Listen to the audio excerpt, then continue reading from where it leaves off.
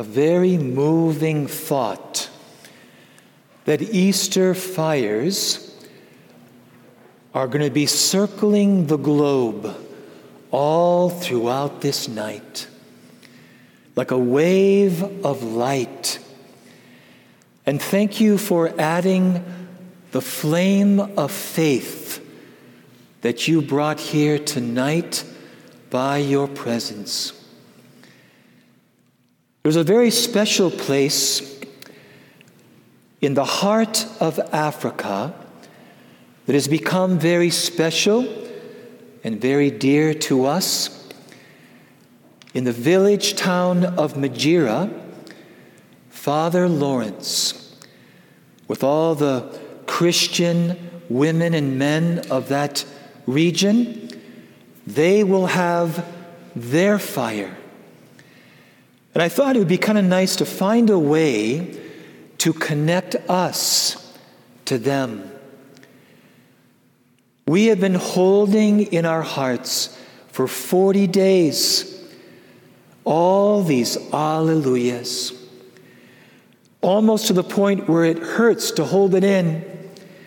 We've been waiting for this night to cry out in the Spirit this jubilant word, alleluia. Now, as you know, our African brothers and sisters, they sometimes put a little more oomph into their music. And so I thought, let's connect ourselves with them and they with us by singing their alleluia. I think we may have done this before. I will sing it once, and then you join me the second time.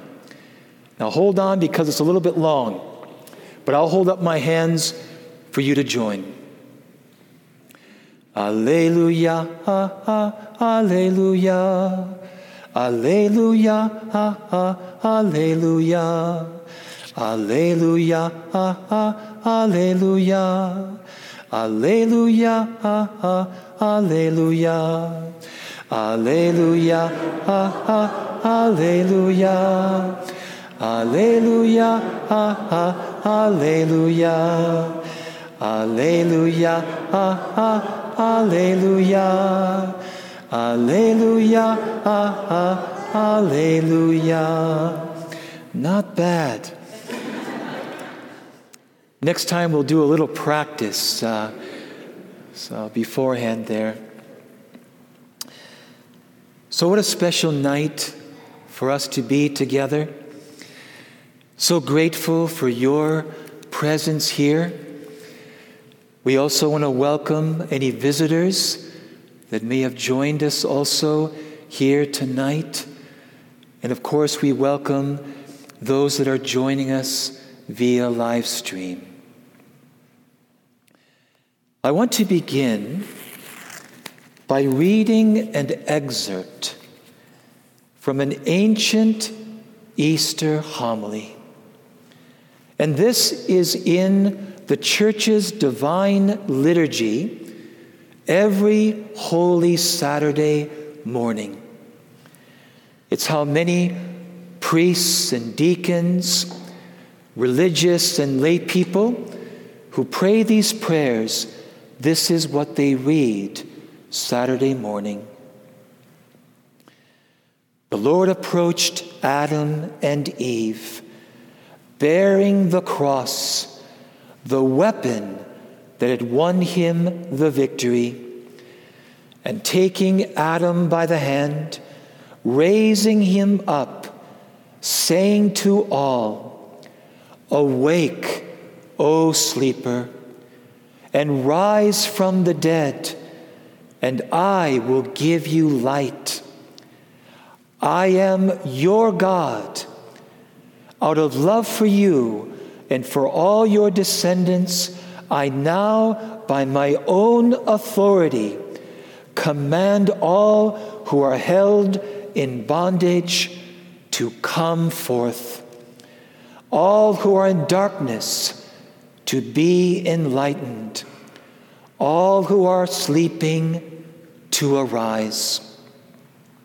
I did not create you to be held a prisoner in the abode of the dead. Rise from the dead. I am the life of all the dead. Rise up, work of my hands. You who were created in my image, rise, let us leave this place. For you are in me, and I am in you. Together we form only one person, and we cannot be separated. Rise, let us leave this place, for the kingdom of heaven has been prepared for you from all eternity. Ufta.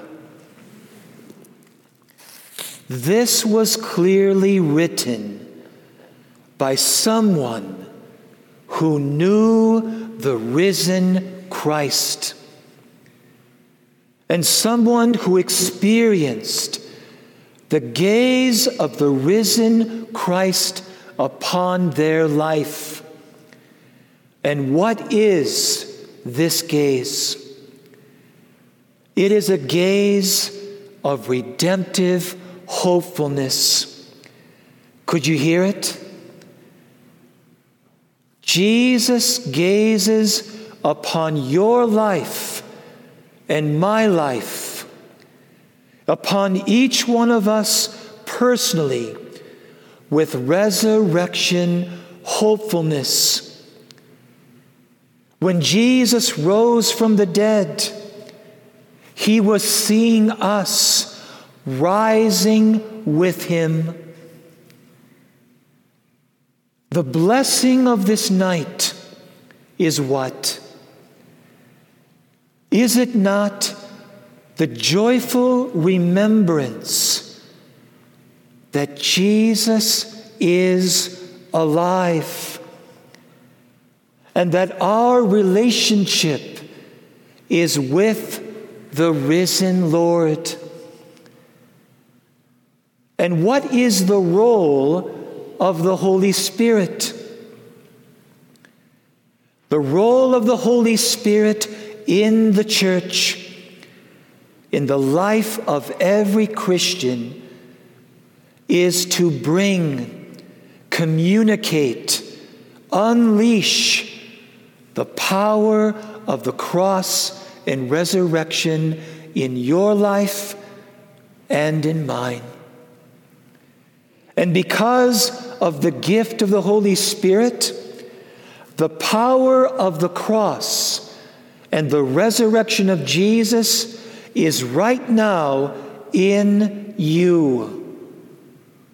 It is right now in me, waiting, waiting, waiting to raise us up into the new life that Jesus is continually offering. Let's allow this phrase that we just heard in this Easter homily to really engrave itself deeply upon our hearts, to ring powerfully in our ears. Come forth. Let us leave this place. It reminds me of when Jesus said to Lazarus in the tomb, Lazarus, come forth. And he came forth from death to a new life he was not expecting. All throughout the day, all throughout each and every day, God the Father, with his Son Jesus, because of the power of the cross and the resurrection in you and in me, are saying, your name, my name, come forth. Let us leave this place. And what is this place? Well, we find ourselves in many places because of our fallen human nature and the inclination of sin in our thoughts, in our desires, and in our passions. There have been, for example, many moments throughout my life, because of what was going on, I felt so discouraged. I felt hopeless. And I thought at those moments that my life was never going to be better.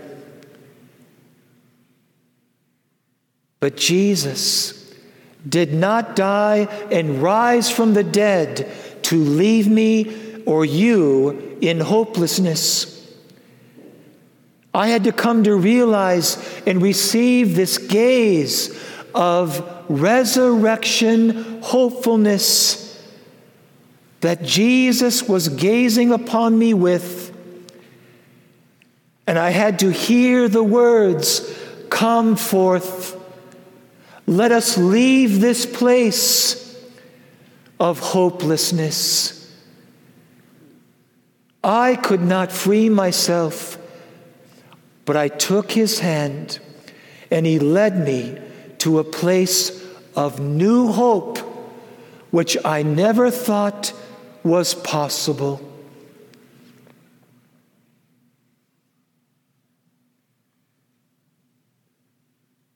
This reminds us of the place where death and resurrection now happens. The Spirit of God brings the power of the cross and resurrection into the now of your life and mine. And where is the place? The heart. The heart. Where the greatest and most important drama unfolds is the heart. Perhaps you remember that moving song that begins the movie For Greater Glory. Between heaven and earth, between light and darkness, between faith and sin lies only my heart. Only God and my heart. Jesus died my death, and he rose to share with me his life. And now his death and his new life can be mine. It can become real. How many times do you and I find sinful thoughts rising up within our hearts? Critical thoughts, judgmental thoughts, thoughts of envy and jealousy, proud thoughts, any number of sinful thoughts. At that moment, what we heard read in the epistle of Paul to the Romans can actually happen. The Holy Spirit, the power of the death and resurrection of Jesus in me, can do something with that thought. Jesus looks at me with redemptive hopefulness and reaches out his hand that bears the mark of victory, those glorious wounds. And he says to me, I died for that thought. Let's take that thought into the tomb. Leave it at the bottom of the waters in which you were baptized. Leave it nailed to the cross. Come, leave that thought behind. Come forth, and let me give you thoughts of peace, of mercy, of compassion.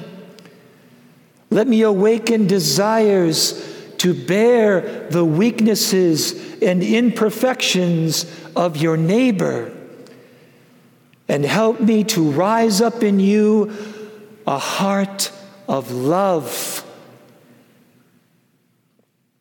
You do not have to let these sinful thoughts reign in your life. Let them die, that my thoughts in you may rise. This is happening all throughout the day. Sinful desires, sinful passions, and the Holy Spirit is waiting with the power of the death and resurrection of Jesus to turn these sinful inclinations, to bury them in the death of Jesus, and to rise up in us new acts of faith, hope, love, mercy, and so forth.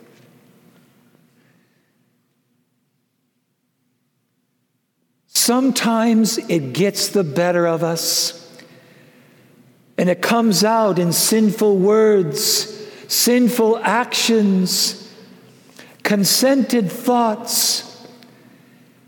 And this is why the confessional is one of the most powerful places where this divine hopefulness is celebrated. We come with our guilt. We come with our sorrow. Maybe we feel shame at times, discouragement. Maybe because of sins repeatedly dealt with, we even feel hopeless. And we come into that confessional, and Jesus looks at us with that gaze of resurrection hopefulness. And he says, through those powerful words of absolution, come forth. Leave that place.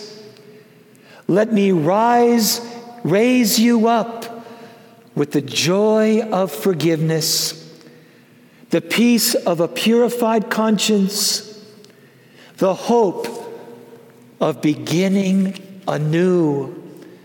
Leave that shame, that hopelessness, that discouragement, that guilt. Leave it here. Keep it buried in my tomb, and leave this place anew, raised up in joy. This is what we're celebrating. And if this isn't happening in our life, we are missing the heart of the gospel. Jesus is alive. He's risen. And even now, he's gazing with divine hopefulness, anticipating all the little resurrections that will happen tomorrow, the next day, and the next. Amen. Alleluia. Alleluia. Amen.